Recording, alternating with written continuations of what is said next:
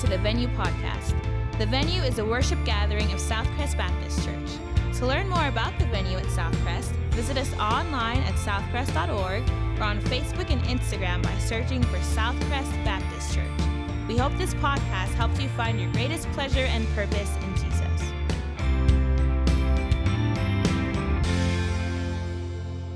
Hey, if you have your Bible, go ahead and turn to Ephesians chapter 4. If you don't have your Bible, in the chair in front of you, there should be a little black Bible there. We'd love for you to grab that. And if you don't have a Bible at all, man, feel free to take that home and use that and make that your Bible. Ephesians chapter 4 is where we're going to be beginning this morning.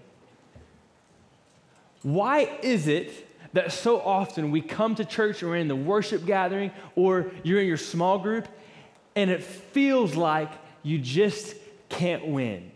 When I say you just can't win, meaning like it feels like sometimes you're just never going to be spiritual enough, right? Like, do y'all ever struggle with that? Feeling like you come to church, about the time that you feel like maybe you're growing in your walk with Christ and all of a sudden the preacher gives you more things to do. You know what I'm talking about? And you're just like, bro, could you give me a break? Anybody felt that before? Like, I'm just not quite getting there. I can't feel like I'm reaching my potential as a Christian. I'm not growing. Or maybe you struggle with feeling like, does God even love me?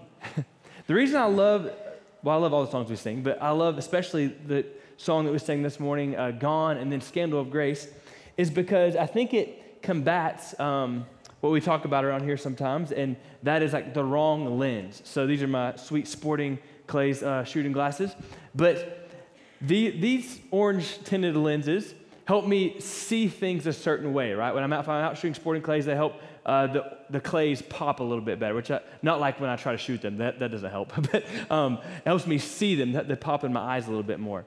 So often, even Christians, like people who believe in Jesus, even Christians walk around with the wrong lens on. What I mean is they have this moral lens through which they see the world in front of them.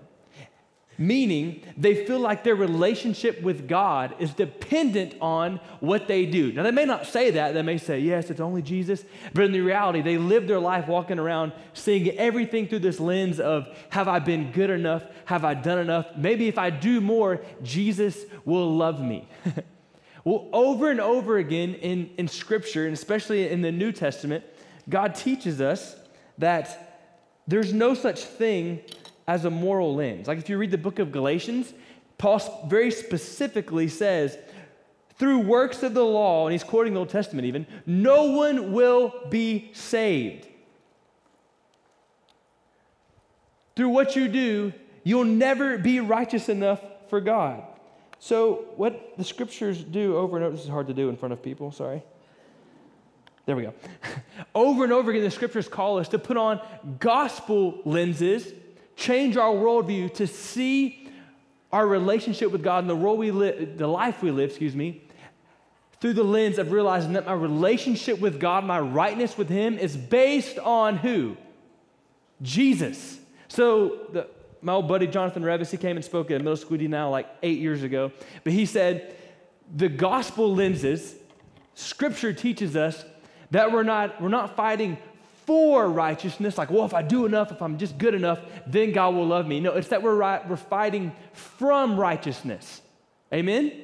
So through my relationship with Christ, because He lived a perfect life and died for me and bestowed on me, gave me His righteousness, so now God looks at me as though I lived the life of Christ, and Jesus took the punishment as though He lived my life, which is crazy. Through that, now I live the life God wants me to live. So it's not about behavior modification or just trying to change from the outside. It's change from the inside out. You with me? And so often we feel weighted down like there's more to do as a Christian because we have the wrong lenses on. Even as Christians, we're looking at everything through, have I done enough? When really it should be, Jesus has done everything. It is finished. Amen? Now, we're coming to this point in Ephesians where Paul is making this transition. He, for 3 chapters, has been talking about, if I could just pick one word, the gospel. That we were dead in our sins, but now we have a relationship with Christ. He's going to make this turn now from the gospel and how good God is to us to now focusing on, because of the gospel, because of his grace, here's how we should live. Does that make sense? So let's dive into the text in Ephesians chapter 4, verse 1.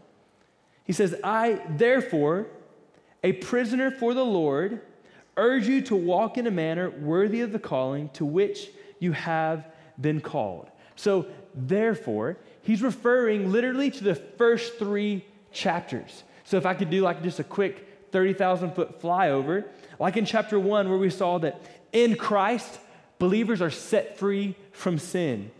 In Christ, you realize that your best is yet to come because you have heaven in front of you. In Christ, your future is sealed by the Holy Spirit. We also saw in chapter 1 that God wants us to see the hope that we have in him and the power that he wants to use in our life, and that we are a treasure to him. Then probably my favorite, this is one of Richard's favorite passages, Ephesians 2, 8 and 9. That is by grace we have been saved. That we were dead in the water in our sin. Not like, hey, I can figure this out. Hey, Jesus, help me. Like, no, you were dead. You were done for. And God in his grace sent Jesus to save you. It's not a result of works. Later in chapter 2, he talks about that we who have been far off have been brought near by the blood of Christ. And then later in chapter 3, that, like we looked at last week, that we can be strengthened with God's power. And we should pray that we will see how much God loves us. So when he says therefore, he's looking back to the first 3 chapters and really all the gospel content that he's been teaching. And if we were reading it like the New Testament church, that would have been really easy, because rather than, which they did preach, but typically when they got a letter, like the Ephesians got this letter from Paul, they just would have read it straight through. So when they got to therefore, it would have clicked real quick. He was talking about all he had said in chapters 1 through 3. So what should we do because of all this gospel? Walk in a manner worthy of the calling to which you have been called. So because of the gospel, because of the goodness of Jesus, now he's kind of turning the pendulum, here's how you should live. Here is what you should do. And here's the way, when he says walk, like here's the lifestyle that you should live that reflects the love of Jesus. You with me? Because of this, do this. So, what does he tell us to do? I love this. Verse 2. Here's how we should walk. With all humility and gentleness, with patience, bearing with one another in love, eager to maintain the unity of the Spirit in the bond of peace. So because of Jesus, because of the gospel, here's how you should live. You know what I love? My mentor, Dr. Edwards, always says this. The commands in the Bible, they're given because we don't do them naturally, right? Like God wouldn't have to tell us to do them if we did them already. So here's the implication. Most of us, when he says you should walk in humility, what do most of us do? Not walk in humility, right? Most of us struggle with pride. He says walk with humility and gentleness. Anyone in here struggle with being harsh occasionally? Yeah, don't look at your neighbor. Yeah, don't be harsh, be gentle. With patience. Man, so many of us are so quick to just like cut someone off if they're a little quirky or weird. He says, no, be patient. Even when their personality is different, be patient. Bearing with one another in love. Okay, so I love the picture here, like in the New Testament, this same phrase is used. The bear with one another, it's the same idea of enduring persecution. Are there ever people that you're hanging out with and you feel like just being around them, you're being persecuted? You're like, Lord, please help me. Like, I can't take it. The Bible's real. Like, it's not saying you got to be best friends with everybody, but you should learn to bear with one another in love, even when it feels like they're just raking your life over the coals when you're trying to hang out with them. Bear with one another in love. Eager to maintain the unity of the Spirit in the bond of peace. So being eager to try to be at peace with each other. Being eager, striving, endeavoring, is that a word? I think it is. Endeavoring to be unified. I think if I could sum this up in one phrase, it would be, he's saying, we're not quite, I'm going to give you a point here in a second. We're not quite there yet. But I think he's saying we should handle our relationships with care. I think that's a good way to sum everything up. Be humble, be gentle, be patient. Handle your relationships with care. Is that a timely word for people in 2019? You guys are kind of quiet and shy this morning. Is that a timely word? Absolutely it is.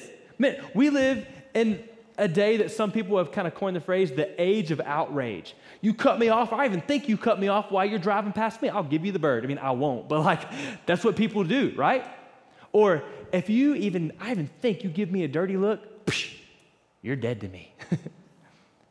Or we have this attitude of, if you post a picture or retweet something that I don't like, psh, I'll just block you. I'll just unfollow you. Or if you have the nerve to comment on what I posted, oh, I will roast you to no end. That's the attitude that we have, right? If you've ever wondered, like if you ever feel like the Bible's not relevant, I'm not trying to be mean, but it's possible you're just not reading it closely enough, right? This is so relevant. Like if there's a message that especially Christians, keep in mind, he's writing to the church here, Christians need to hear, it's that we should handle our relationships with care. We're in this age where we just write people off automatically, cut them off automatically. Or we hold on to bitterness, or just we're looking for any excuse to be to be harsh with one another. And so he's saying, be gentle, don't be harsh, be patient, handle your relationships with care. Now, we already said this. What is the first kind of underlying reason that he gave for that really, this thread that goes through the rest of the book? What was the reason we should handle our relationships with care? The first reason, all looking back at chapters 1 through 3, is what? The gospel, right? Y'all with me? It's the gospel. Now check this out. The rest of the passage, verses really 3 through 16, are going to give us, really, he's going to kind of unpack more why it is so important that Christians, that believers handle their relationships with care, that we don't just cut people off, that we don't just say you're dead to me, that we're not just looking for excuses to be harsh. Why should we handle our relationships with care? Verse 4. There is one body and one Spirit, just as you were called to the one hope that belongs to your call. One Lord, one faith, one baptism, one God and Father of all, who is over all and through all and in all. Did you see a theme there? What was it? One. Thank you. Really good at math, Kate. I love that about you. One. I think here's the first point that Paul's given us for why we should handle our relationships with care. Because all of us are on the same team. We should handle our relationships with care because we're on the same team. As Christians, there is no us versus them. Like, it's not like you have your rival as Christians. So, yes, we may have different small groups, we may have different churches, but ultimately, we're all on the same team. So, like, Richard and I both grew up in Florida. He's a Florida Gator fan who, they're really good right now. I'm a Florida State fan. It's embarrassing right now. We can like, go back and forth and, like, kind of mess with each other. But as Christians, we don't have this rivalry of like, oh, shoot, man, I go to Southcrest. Man, Trinity, whoa, that's my rival, bro. Or Redeemer, oh, that's my rival too. Don't get me started. Like, no, we're all on the same team. One Lord, one Father. And like, man, I think it's gone really well so far, but Lord help us. It is definitely not a, well, I go to Southcrest, but I go to the venue. No. Same team. Amen? Same team. One body, so one family. Again, like, it's not like when we look at the body of Christ, it's not like he's like, okay, this arm over here, well, yeah, that's that small group, or this arm over here, that's that church. No, we're one body, the body of Christ. One Spirit. The idea there is that every single Christian has the same Spirit living within them. We may differ on some few, like, hopefully, minor issues of theology, but the matter is, as if you believe in Christ, you have the same Spirit within you. You've been sealed with the same Spirit. No matter, like, think about it. If every single person in this room is a believer, as different as we all are, every single person has the same Spirit within them, the Holy Spirit.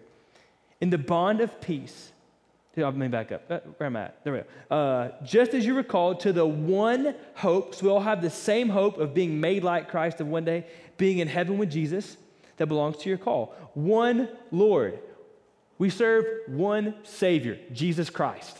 I love it if you've ever got to travel internationally. I love when you go on a mission trip internationally and you literally go to the other side of the world. Your cultures are completely different, but man, you start talking about Jesus and you both get excited because it's all about Jesus. We have one Lord, one faith, so we believe in the same gospel. And again, where we would say we're not in the same team if someone doesn't believe in the gospel. That on my own, I'm far more wicked and evil than I ever dare believe, but in Christ, far more loved and accepted than I can ever dare to hope. One baptism. I'm going to push it here a little bit. Obviously, we 100% believe that the way Caleb was baptized earlier is the way to be baptized, like immersion. But I would say even like our brothers and sisters who go to different churches and do the little sprinkle thing, I'm not trying to make fun. I guess I was a little bit. But, we're on the same team. Like, I don't think they're baptizing correctly, but ultimately, like, they're baptizing with the picture, the idea that baptism represents the death and resurrection of Christ, and ultimately their death and resurrection and new life in Jesus. Like, we're on the same team. You with me? Same team.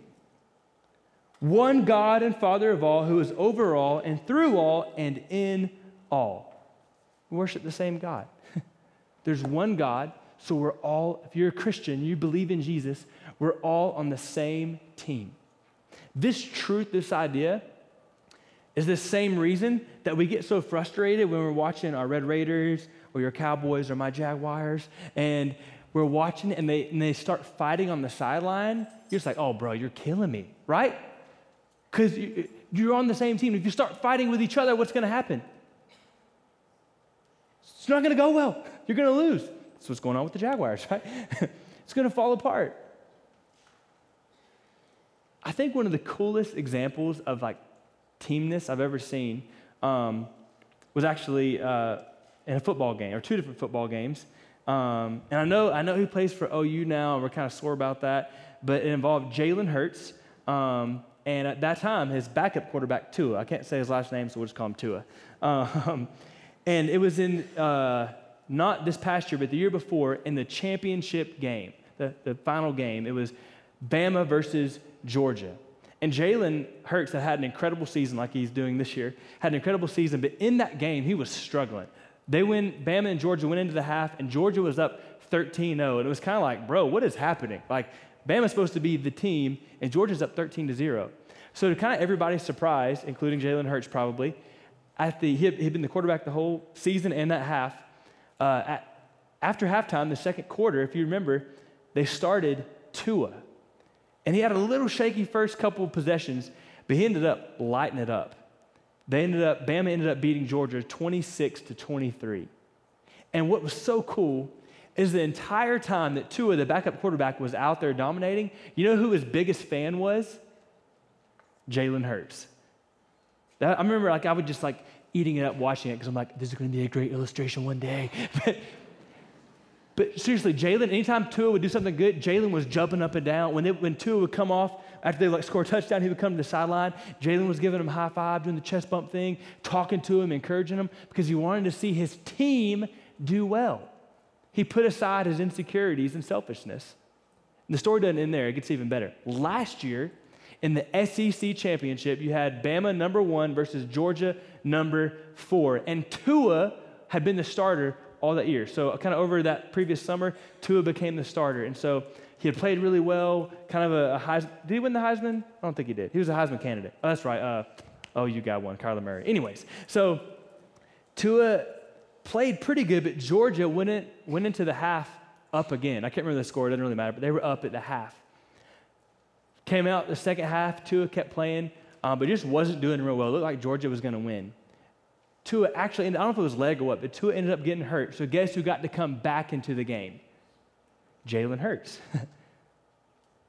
And the coolest thing, it was like just a Cinderella story. With 5 minutes left, Hurts scored 2 touchdowns to give Bama the win. And you know that time who was Jalen Hurts' biggest fan? Tua. The whole time, I think he couldn't jump because he had a bum leg, but the whole time he was so pumped for his teammate because he knew if Jalen wins, we win. Isn't that a really cool picture of what the body of Christ should be? That we're on the same team. So rather than secretly hoping that you stumble and that you struggle, I want to cheer that you succeed because we are on the same team. How dumb is comparison when you know you're on the same team? We're always trying to measure up how awesome we are. We're on the same team. So because of that, we should walk with humility and gentleness and patience and bear with one another and be eager to keep unity. We're on the same team. How many people have turned away from Christ, from Jesus, because his bride, the church, was too ugly with disunity? Probably too many.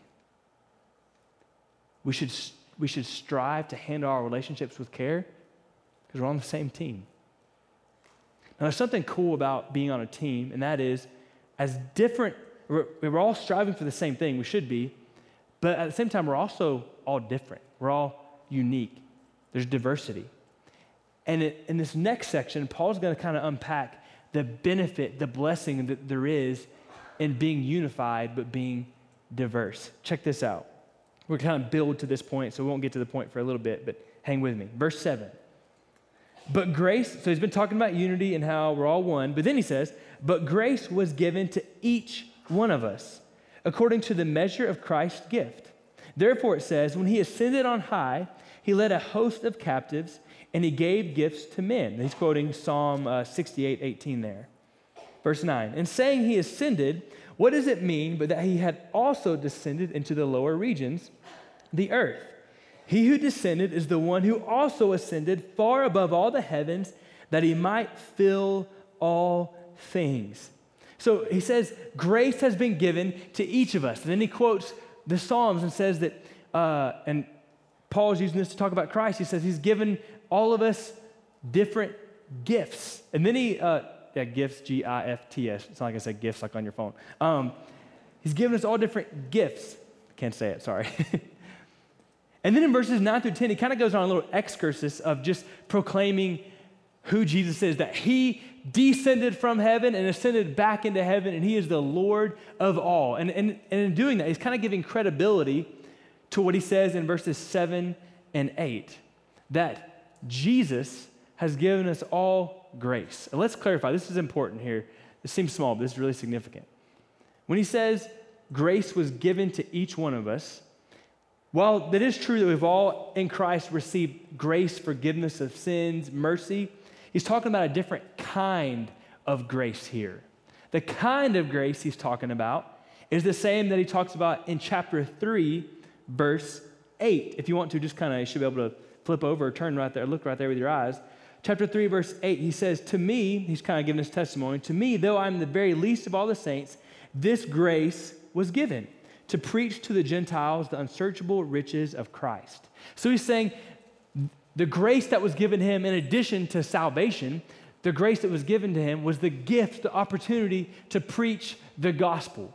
And so here in chapter 4, he's saying all of us have experienced the same kind of grace in that if you are a follower of Christ, not only have you received the grace of forgiveness, but you've received the grace of a gift to contribute to the body of Christ. Does that make sense? You with me? Paul was given this grace to preach the gospel. He's saying all of us, Christ has given a gift to contribute to the body. So some of them maybe it is like Paul. Maybe it's teaching, preaching. For some, maybe it's leadership. For some, maybe it's mercy. For some, maybe it's like you just have this really incredible desire to give. For some, maybe it's the gift of encouragement. Some have the really, like our team, don't we have an incredible team that is gifted in leading worship? Like super awesome, yeah. Give them a hand, yeah. Super cool. We've all been different gifts. Some have the gift of hospitality or discernment. So we've been given these gifts And this next part, if you've grown up in church, may be a little confusing to you, but hang with me, because I think it's going to address some misconceptions that we have. We all have these gifts. Now, verse 11. And he gave the apostles, the prophets, the evangelists, the shepherds, and teachers. So just to be really probably too simplistic, let's say church leaders, to equip the saints for the work of ministry, for building up the body of Christ, until we all attain to the unity of the faith and of the knowledge of the Son of God, to mature manhood, to the measure of the stature of the fullness of Christ. Man, this is so cool. So he's saying we've all been given these different gifts, but he gave, again, to be quick and simple here, church leaders, teachers, prophets, evangelists, he's given them to equip the saints. Look at yourselves, look at your neighbor, the church, the believers, for the work of the ministry. And what is that ministry? He says in verse 12, to build up the body of Christ. What in the world? Did you know that if you are a Christian, you are in full-time ministry? Well, gee golly, add that to your resume. Our job as pastors is to help equip you so that we can minister to each other. Our ministry is to build each other up, the body of Christ. I remember my very first youth group, God was doing some incredible things. In the first 2 months, we had like 50% increase in growth. We went from 2 students to 3 students. God was doing amazing things, and it really was exciting, but it's also humbling. And so I remember, and 2 of those were brother and sister, so, you know. But I remember we were having our Wednesday night Bible study. It really was like me sitting here and the 3 of them right there. And I'd finished the Bible study, and I looked out over the vast, massive crowd, said, would someone like to close this in prayer? And after some awkward silence, one of the boys said, bro, you're like a trained professional. Why don't you pray? At that point, I just was like, fine, I'll pray, whatever. Too often, that's the mindset we have in church, right? Paul's saying, every single one of us has been gifted from Christ to help build up the body of Christ. And by the way, I'm going to start talking fast here because we got some ground to cover. You're like, you already talk way too fast, but listen fast, okay? So here's what happens, or like kind of the result of us building each other up and using our gifts to encourage one another, whether it be behind the scenes or on the platform, whatever. It says when that happens, actually, man, sorry, so much to cover. Did you see in verse 13, this building up of the body of Christ, it's about maturing. So listen to this. It's all in verse 13 about unity of faith, mature manhood, the measure of the stature of the fullness of Christ. Look right here, I can't be as mature as I need to be in Jesus without you. We can't be as mature as we're supposed to be. We can't grow like we're supposed to without each other.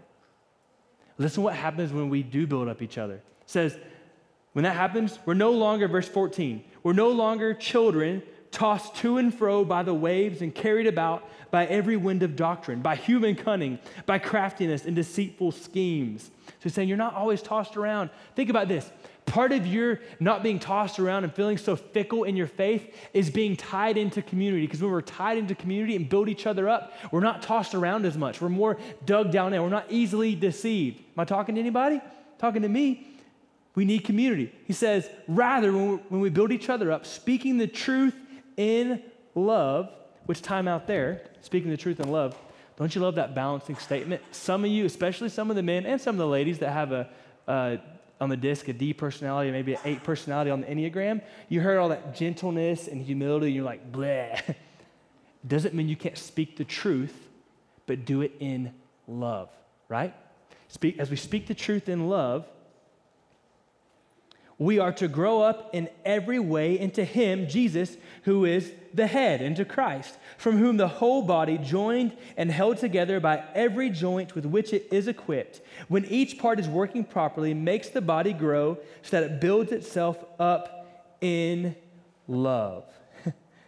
So as we all are doing our part and contributing and trying to grow in Christ, and as we encourage each other, the body begins to grow. We become strong. As Christ pumps his blood through our lives, he begins to make us strong and the body grows. But he's saying each part, I'm like almost quoting it verbatim here, each part has to work properly.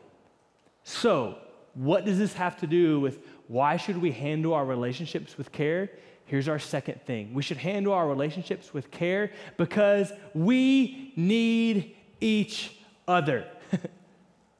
I can't be what I'm going to be in Christ without you. You can't be what you're going to be in Christ without me. Really goes for every single person in this room. We need each other. I think maybe a way to kind of picture this is think about on the volleyball team. You may have somebody that's really good at spiking the ball, but it's hard to spike it if no one's going to set it for you. You need someone to as boring as bumping it seems, like my form there, Matty Grace, like that good bump, as lame and maybe boring as that seems, you need someone to bump it and then to set it and spike it. Every person matters. Think about in football, if you have a really stud running back, but your offensive line doesn't care about what they do, they're just we're just going to stand here. Doesn't matter how good your running back is, he's not going anywhere, right?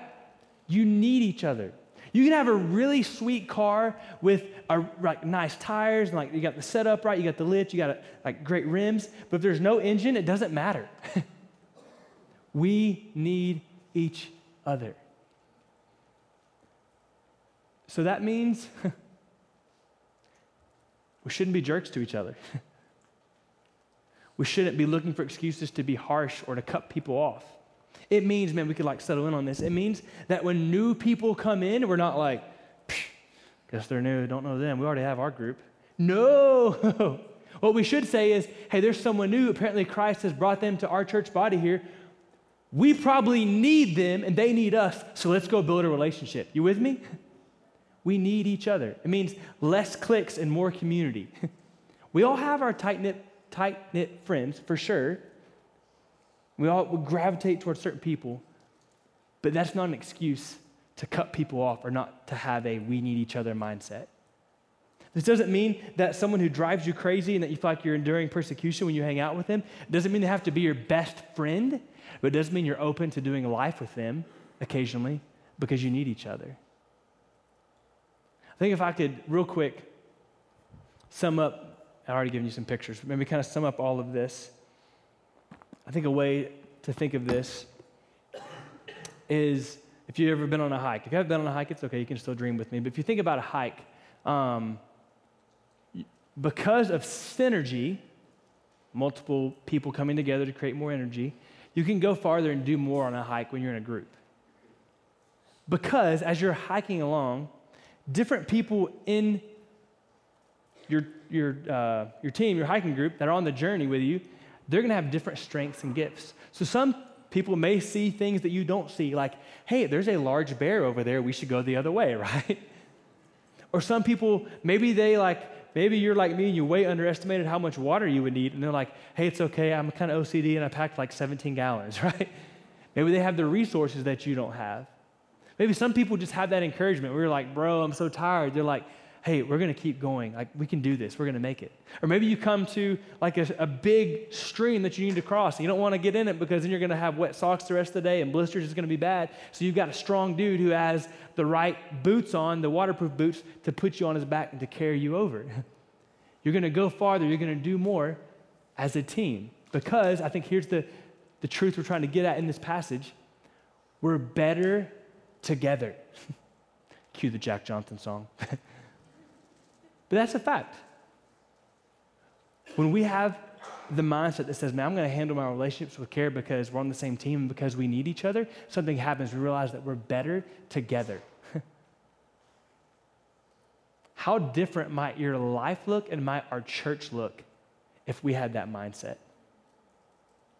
I want to give you 4 quick things to kind of think about or to do, and then I'm going to be quiet and we're going to sing. In light of this, kind of these are like maybe we call application or homework, whatever. Not homework, no one likes homework. Things to think about. Number one, get in community. And by the way, I'm so glad you're here in this service, and I hope you keep coming and bringing more friends, and we can add more chairs. It'll be great. But if you just come to this, it's going to be hard to feel like you're in community. Get in community, a small group, life group, Sunday school group, whatever you want to call it, get in community. Second thing I want to ask you to do, maybe consider if there's someone you need to apologize to. Maybe someone that you've not been humble with, you've not been gentle with, you've not been patient with. Is there somebody you need to apologize to? Because we're better together.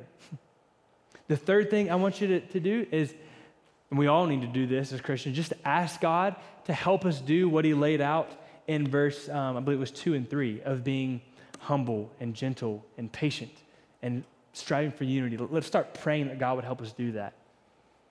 And the fourth thing, props where credit is due. I stole this from Matt Chandler, but I want to challenge you to do this. No one's like going to be watching except the Lord. No one's going to see if you do this, but I want to challenge you, because we're better together. I want to challenge you in the next 2 weeks, sometime in the next 2 weeks, to meet up with someone, whether it be like if you're a smaller child at the playground, or if you're a little older, you can go to a coffee shop or go to lunch or dinner or whatever. I want to challenge you to meet up with somebody, and both of you come into the conversation, another Christian, and agree that the topic of the conversation is going to be Jesus. How is he changing you? How is he growing you? Do you feel distant from him? Make the topic of the conversation Jesus. I think what we're going to find in those conversations, all of us, we're going to find that as we talk about Jesus and we encourage one another, we're going to find that we really are better together. So I want to challenge you to do that. And if you're like, I don't know who to do that with, maybe look to the person to your right or left. Maybe they would be willing, right? If not, I can't go to lunch or coffee with every one of you, but I could probably do that with a few of you. Make that happen, because we're better together. I'm going to pray for us, and we're going to sing a little bit of a song about the one name that all of us as believers worship. Y'all sing with me. Pray with me, sorry. Don't sing with me. That would be really bad. Jesus, thank you for your word. Thank you for the gospel, that we should strive to handle our relationships with care because you've been good to us, not just because you're telling us what to do. And Lord, I pray that, we would begin to find community, that we would begin to love each other well and realize that we're better together. And God, I pray that even as we sing this song about your name, that we realize that all of us as believers, no matter where we live or where we go to church, that we're on the same team, and that your followers in Lubbock, Texas would begin to be more unified to take the gospel to the world. God, we love you and pray that even as we sing, you would speak to our hearts. Amen. If you are encouraged by today's talk, be sure to subscribe and rate us wherever you stream your podcast. The goal of the venue is to help you find your greatest pleasure and purpose in Jesus by being relational, helpful, hopeful, and real. Thanks again for listening to the Venue Podcast.